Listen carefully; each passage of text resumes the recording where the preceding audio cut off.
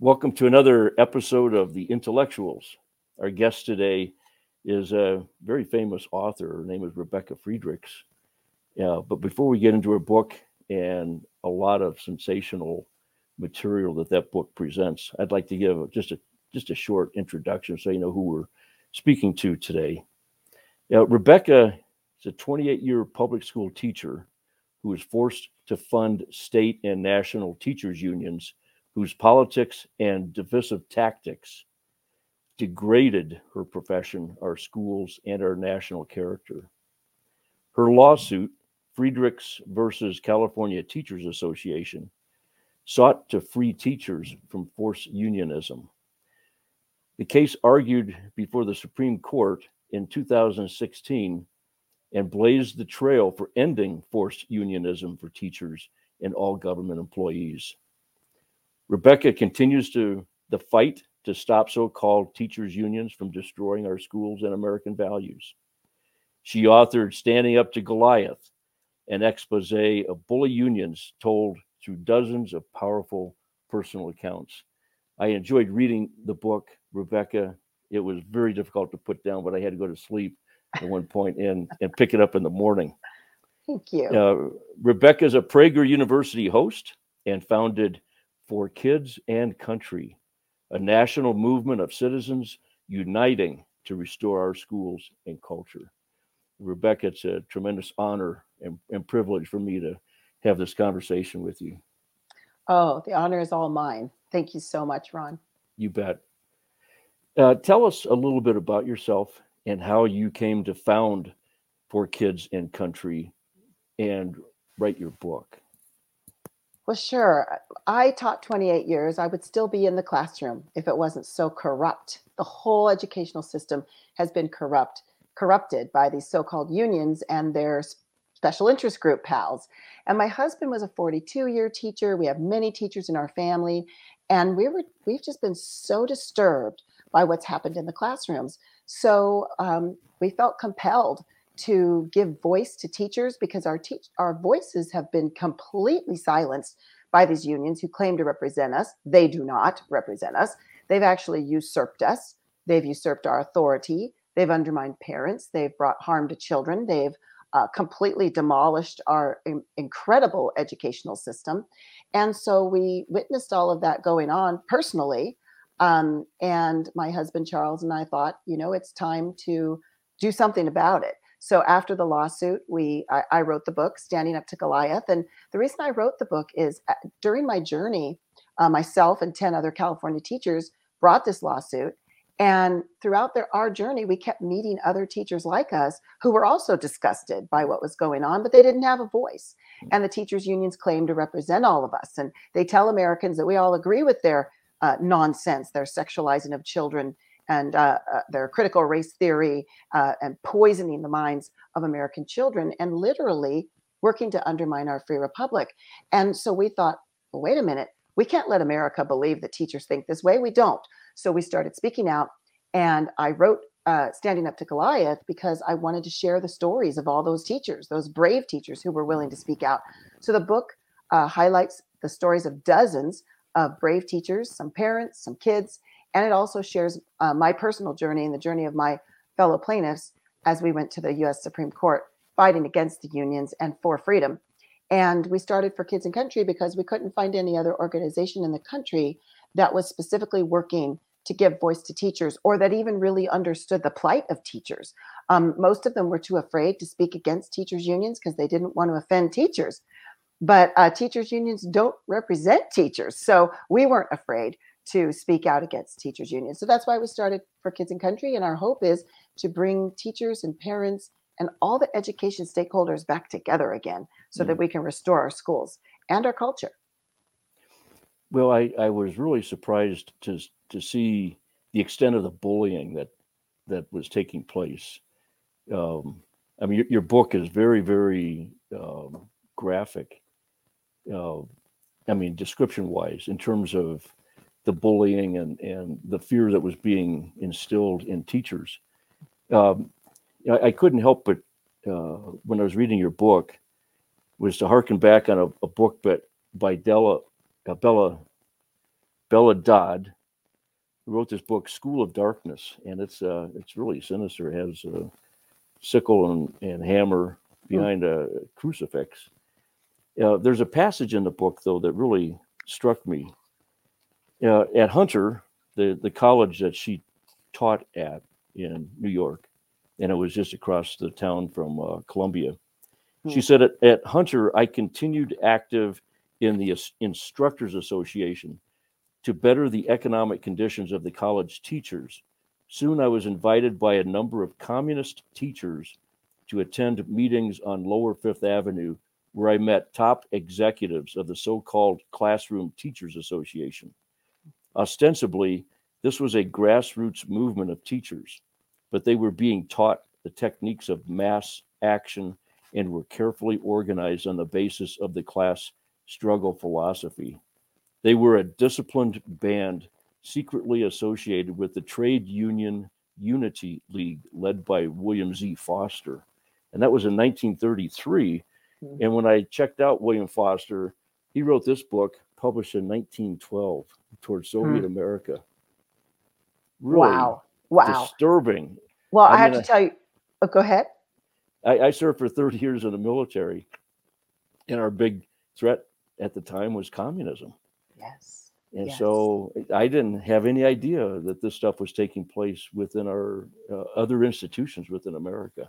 Well, and this is, I'm not shocked by this at all. Tragically, this is precisely what's been going on in America for about 100 years. Our agencies and institutions have been fully infiltrated by communists. And I'm not surprised that you mentioned Columbia University being close by to Bella Dodd, because there was a school called the Frankfurt School that was started at Columbia University in 1933, the very year you mentioned. And that school was started by communists. And John Dewey was part of that.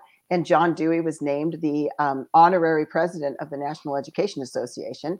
The teacher unions have always been involved with the Communist Party. And one of the communist goals, I wish I had it in front of me right now, but goal number 17 states that the communists wanted to infiltrate the teacher associations and put the party line in the textbooks and use the schools as transmission belts of communism and socialism and propaganda. That's precisely what they've done. They did it through the Frankfurt School and also used that school to infiltrate our teacher colleges throughout the country.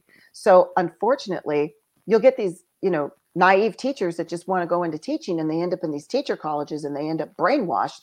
And so very sadly, though, these activist teachers, the ones who get brainwashed, or the ones that were hand selected by the unions and are literal activists, they're the ones that get the voice in the educational system. Teachers like myself, good, godly teachers who are just doing an honest day's work, who love the children, who would never teach anti-American sentiments or never do anything to harm children. Those teachers are the majority, but they never get a voice. And so, this just doesn't surprise me at all. These are people who hate America. They're people who don't want us to be a free republic. It is their goal to make us a socialist/communist country. They are intentionally undermining our great educational system, and they intentionally use teachers to fund this nightmare. And that's why we brought our lawsuit, because we didn't think teachers should be forced to fund that anymore, or any other government employees. But the trouble is, most people don't realize they've been freed from this bondage to unions. And so our constant, cry to everyone is, you're free, you're free. If you're a government employee, you don't have to pay unions anymore. You might still be in a union shop, but please stop paying them, because they're destroying our country. They're destroying your liberties. If you're a parent, they're undermining your parental authority. So yeah, I'm not surprised at all by those two books. What a shame. Let's fight it. Well, I want to come back to the Supreme Court business here, but there's another quote I want to share.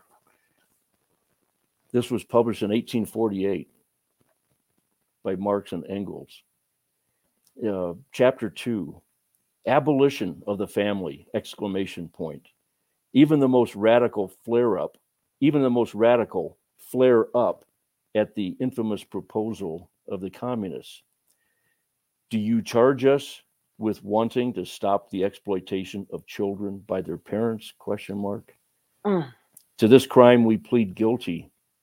But you say we destroy the most hallowed of relations when we replace home education by social. And your education, exclamation point, is not that also social and determined by the social conditions under which you educate, by the intervention, direct or indirect, of society by means of schools, etc.? hmm. The communists have not invented the intervention of society in education. They do but seek to alter the character of that intervention and to rescue education from the influence of the ruling class. And I think of Governor DeSantis and the brave politicians in Florida who enacted that bill saying that parents just are not ready for their children to be exposed to certain things, kindergarten through third grade. And Right. so this is very consistent with what you've been battling. Oh, 100%. And, what you just read from Marx and Engels, I mean, they're not hiding it, are they? No. It's very clear that the Marxists, the communists, they want our kids. They believe that the state owns the kids, and not the parents. And it's very interesting to note that they're the ones that started a public education system. Our founders weren't educated in these mass government institutions where the government was telling us what to teach. Our founders are rolling in their graves over that. Mm. They told us the only way to keep a free republic is with a well-educated and moral citizenry that can self-govern. So people like Marx and Engels and their proselytes who come on and push this communist agenda, they realize they have to undermine a great education. They have to purposely make it a poor education, dumb it down. They literally say dumb down the curriculum, and they have to remove morals. So they do this on purpose, and they have to undermine the family. The family is the base of society. Your society thrives based on the family. So they have to destroy that. And they had to put our kids in these government-run indoctrination centers and told parents, you're too dumb to educate your own kid. Let the experts do it. Mm. And I'm here to tell you, I've listened to these experts as a teacher. I was forced to go to all these trainings. These experts are the dumbest people I've ever listened to in my life. They don't know much. They don't know how to teach. They couldn't even present to us well.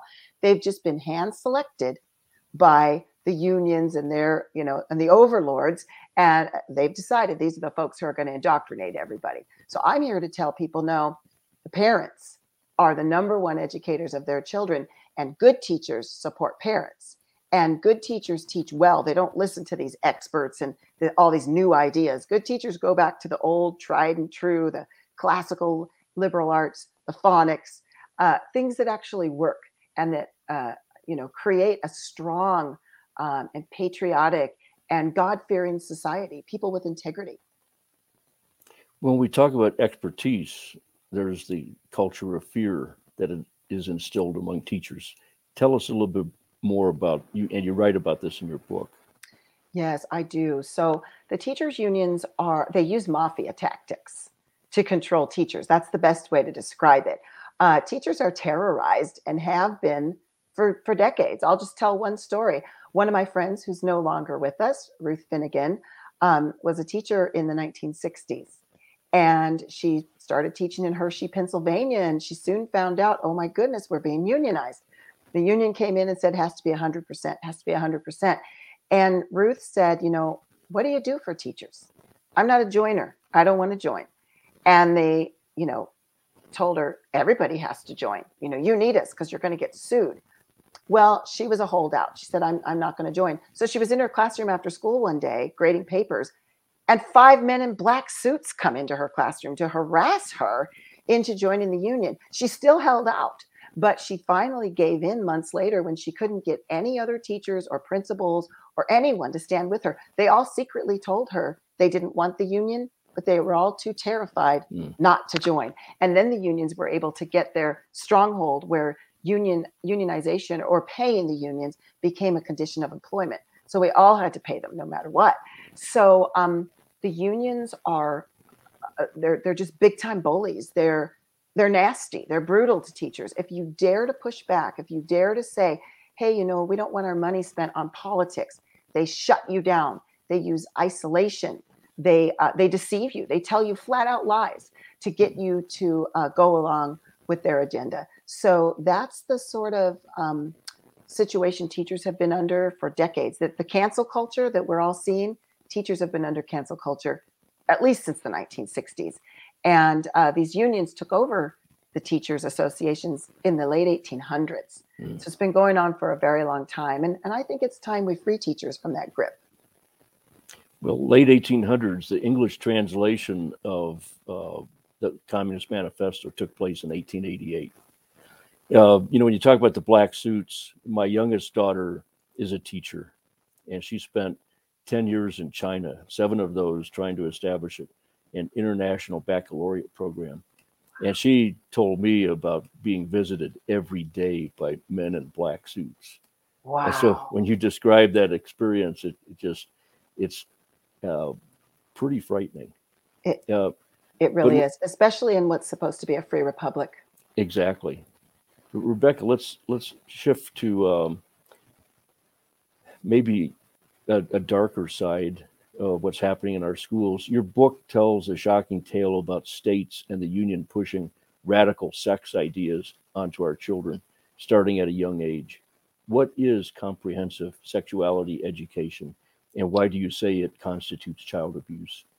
Well, comprehensive sexuality education, we'll call it for short CSE.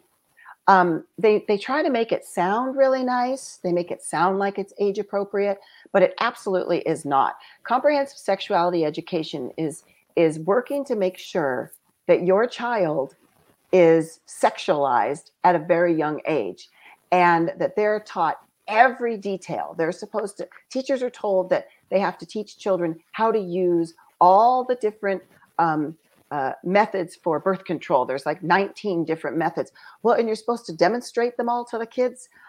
So what's happening is children are being sexualized, and it's happening at younger and younger ages. So I'm in California, and CSE became law in California in 2017 through a law called the California Healthy Youth Act.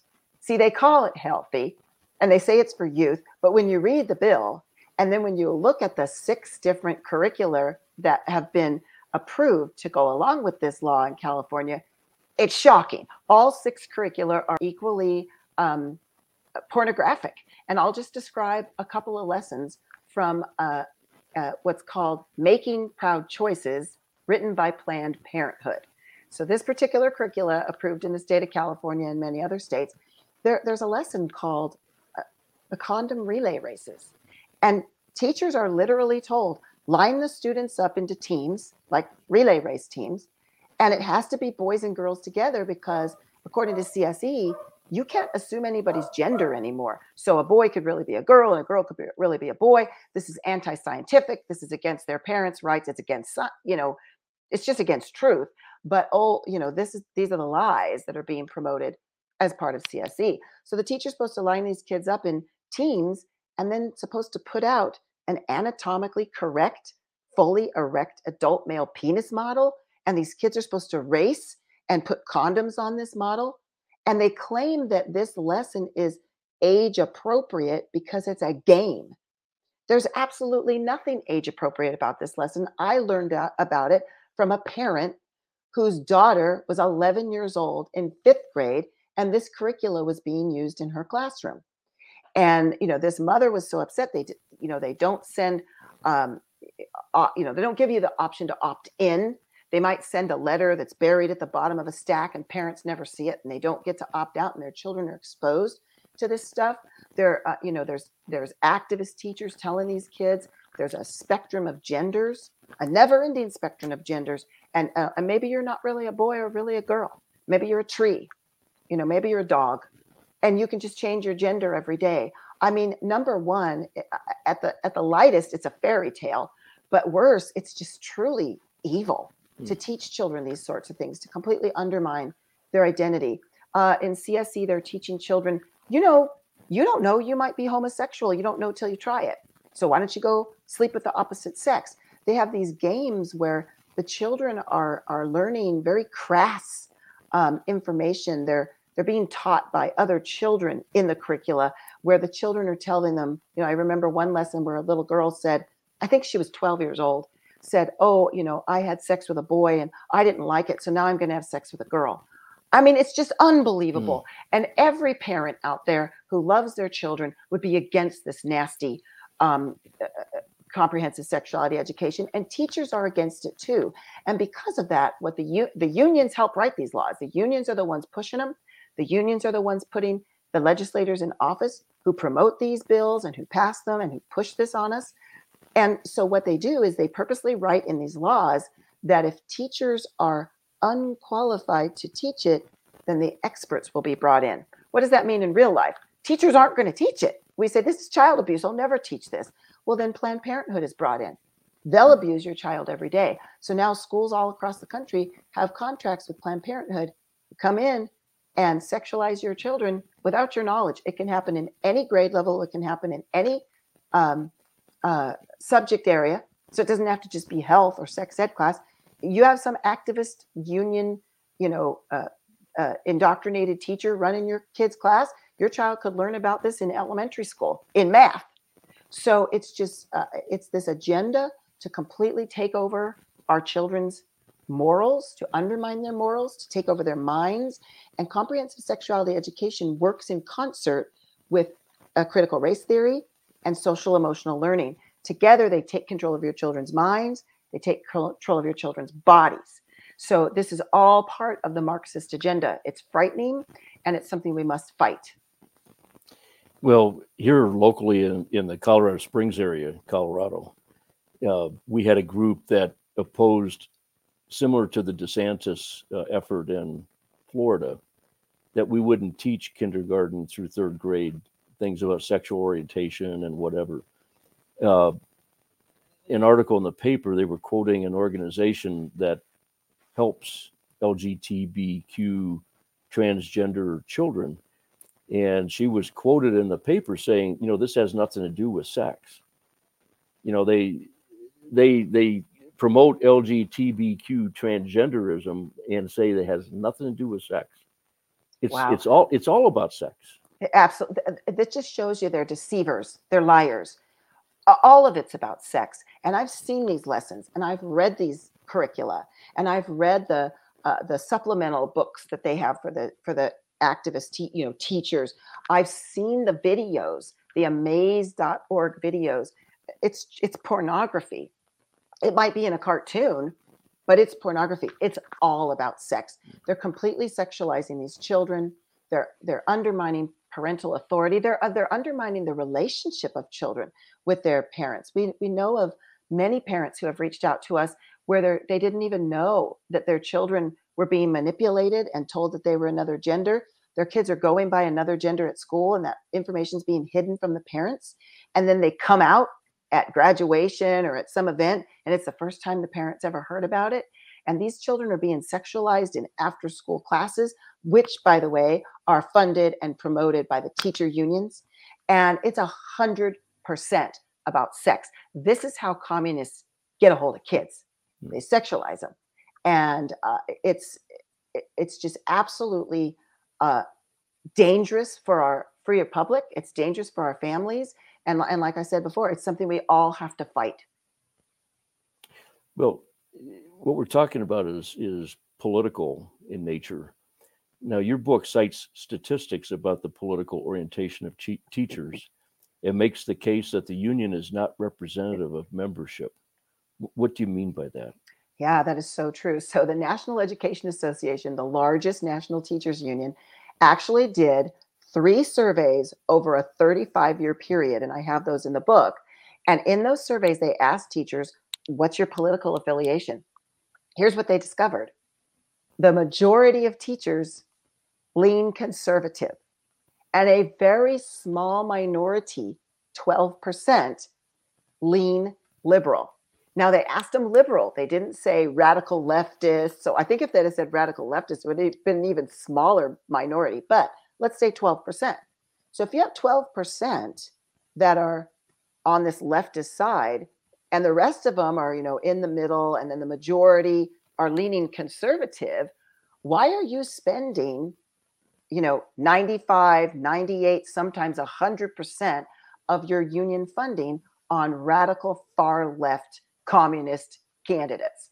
Why are you spending all your money on candidates that are so-called progressive and believe in abortion when you have all these teachers, majority of teachers, leaning conservative?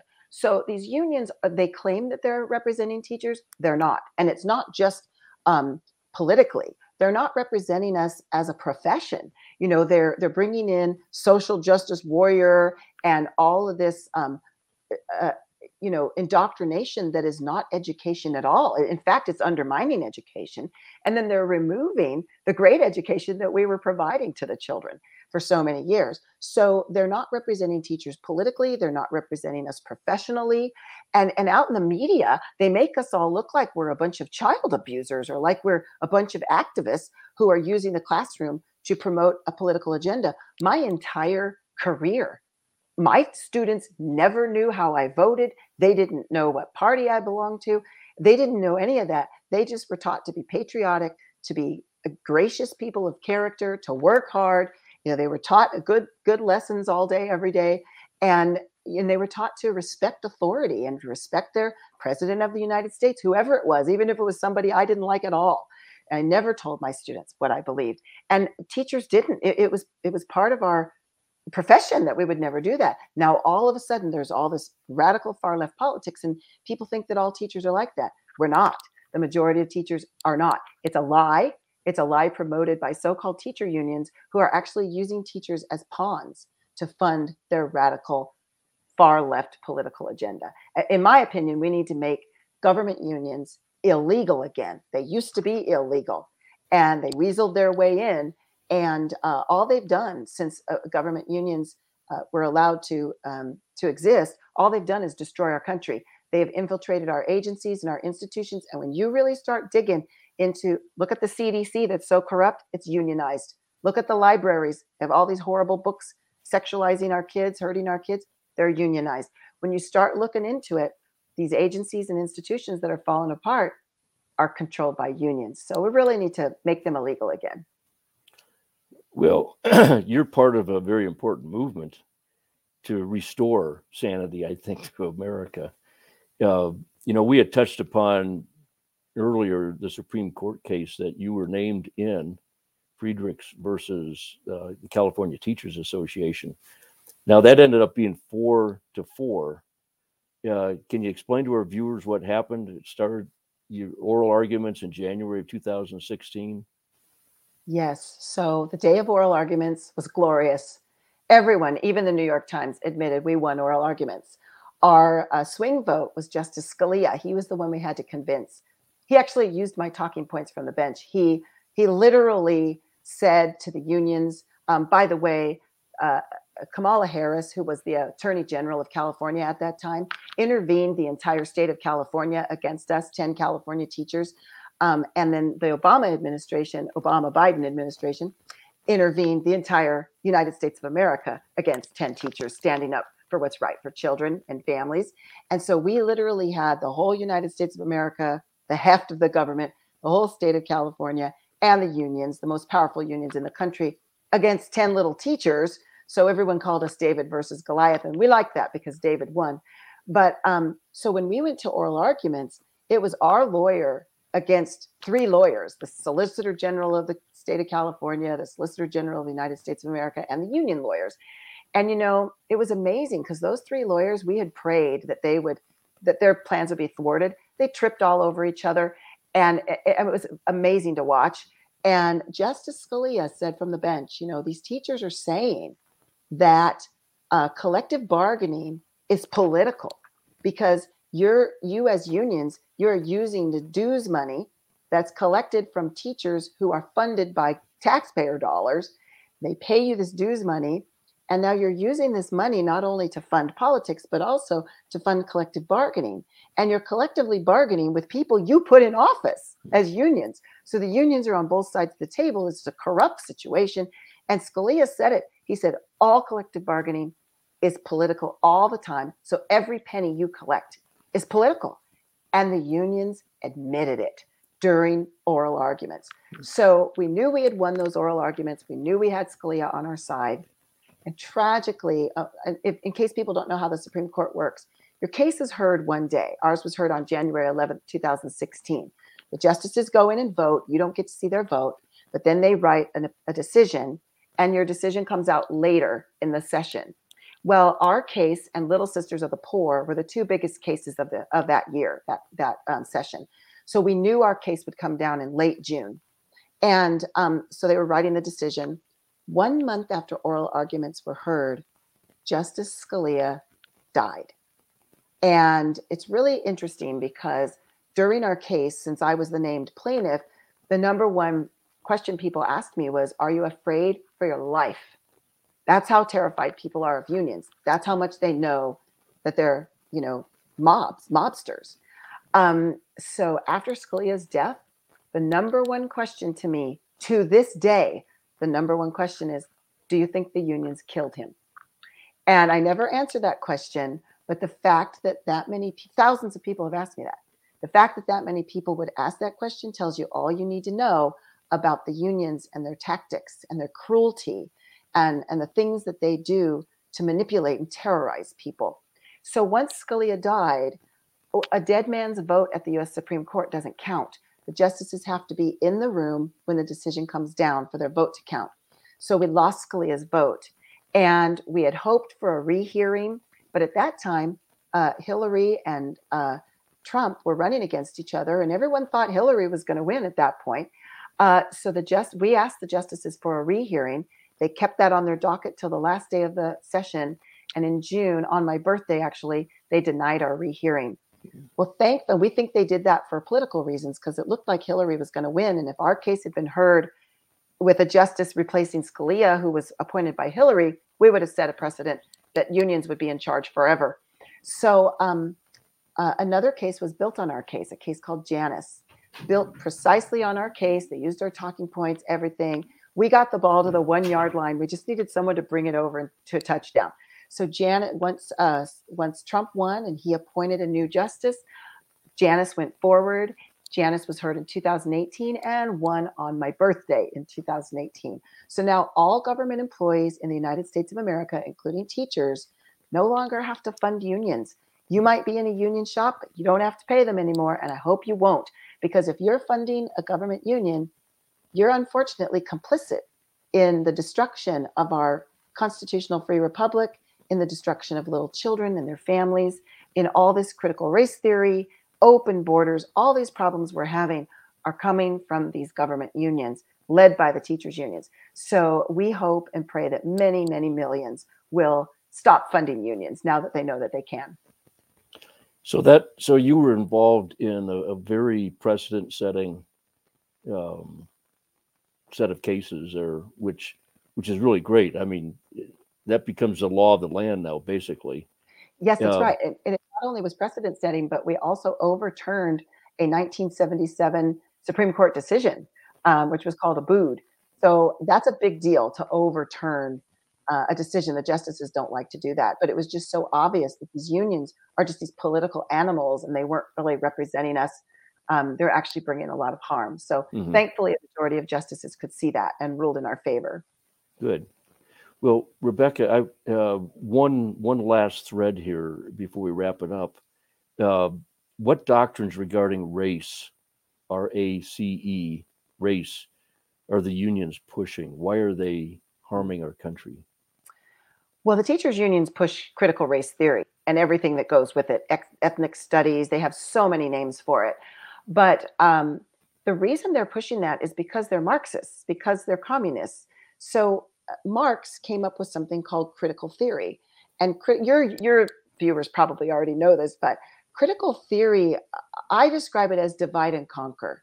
It's anything to divide the people in a country, a family, whatever. You just have to divide. Why? Because then you can take over. So critical theory works in all sorts of ways. You can have critical class theory. You could have critical mask, does a person wear a mask or not, or get the shot theory. You can have just all kinds of critical theory, but America's a melting pot. We have people from countries all over the world who chose to come here for freedom because we're such a great country based on Judeo-Christian virtue and goodness. And so people came here out of choice. And so if you're a communist and you want to destroy the constitutional free republic called United States of America, you need to divide and conquer. And so when you come in and see, well, there's all these races, it's very easy to make your plan. Let's divide everybody by race, thus critical race theory. So critical race theory is used, as young as preschool, depending on the activist teacher running the classroom. And it's used to turn children against each other, to turn them against their neighbor, to turn them, in some cases, against their own family. It's disgusting, and it's very much on purpose. And what these people, these communists, do is they find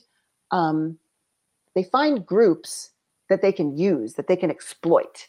And so that's why they exploit the LGBTQ. You never heard about all these LGBTQ issues going on before. People might have been quietly lesbian or quietly gay or quietly part of the transgender movement, just that's what they did for a living, or that was their lifestyle. But you never heard all this stuff about it. Well, it's because the left, the communists, decided, oh, we're going to use this special interest group to push our agenda now.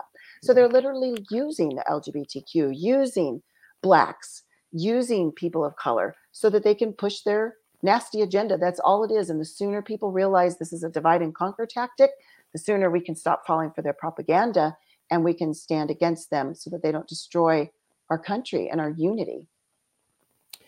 Well, what I find disconcerting is about a year ago, I came across a reference to a book that came out in the 1980s. And the title was The Homosexual Agenda, Private Lives, and Public Policies, written by a Roman Catholic priest named Ruida. And I thought, it's kind of a controversial title for a book. So I looked to see if I could purchase it.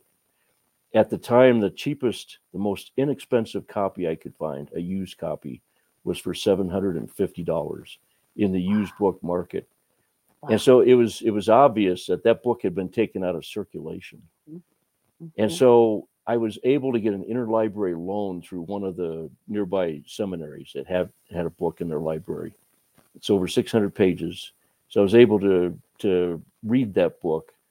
And Ruida's agenda was not to evaluate or to criticize, but at the time there seemed to be a political movement around the homosexual concept. And he talked about how it had penetrated even the Catholic Church.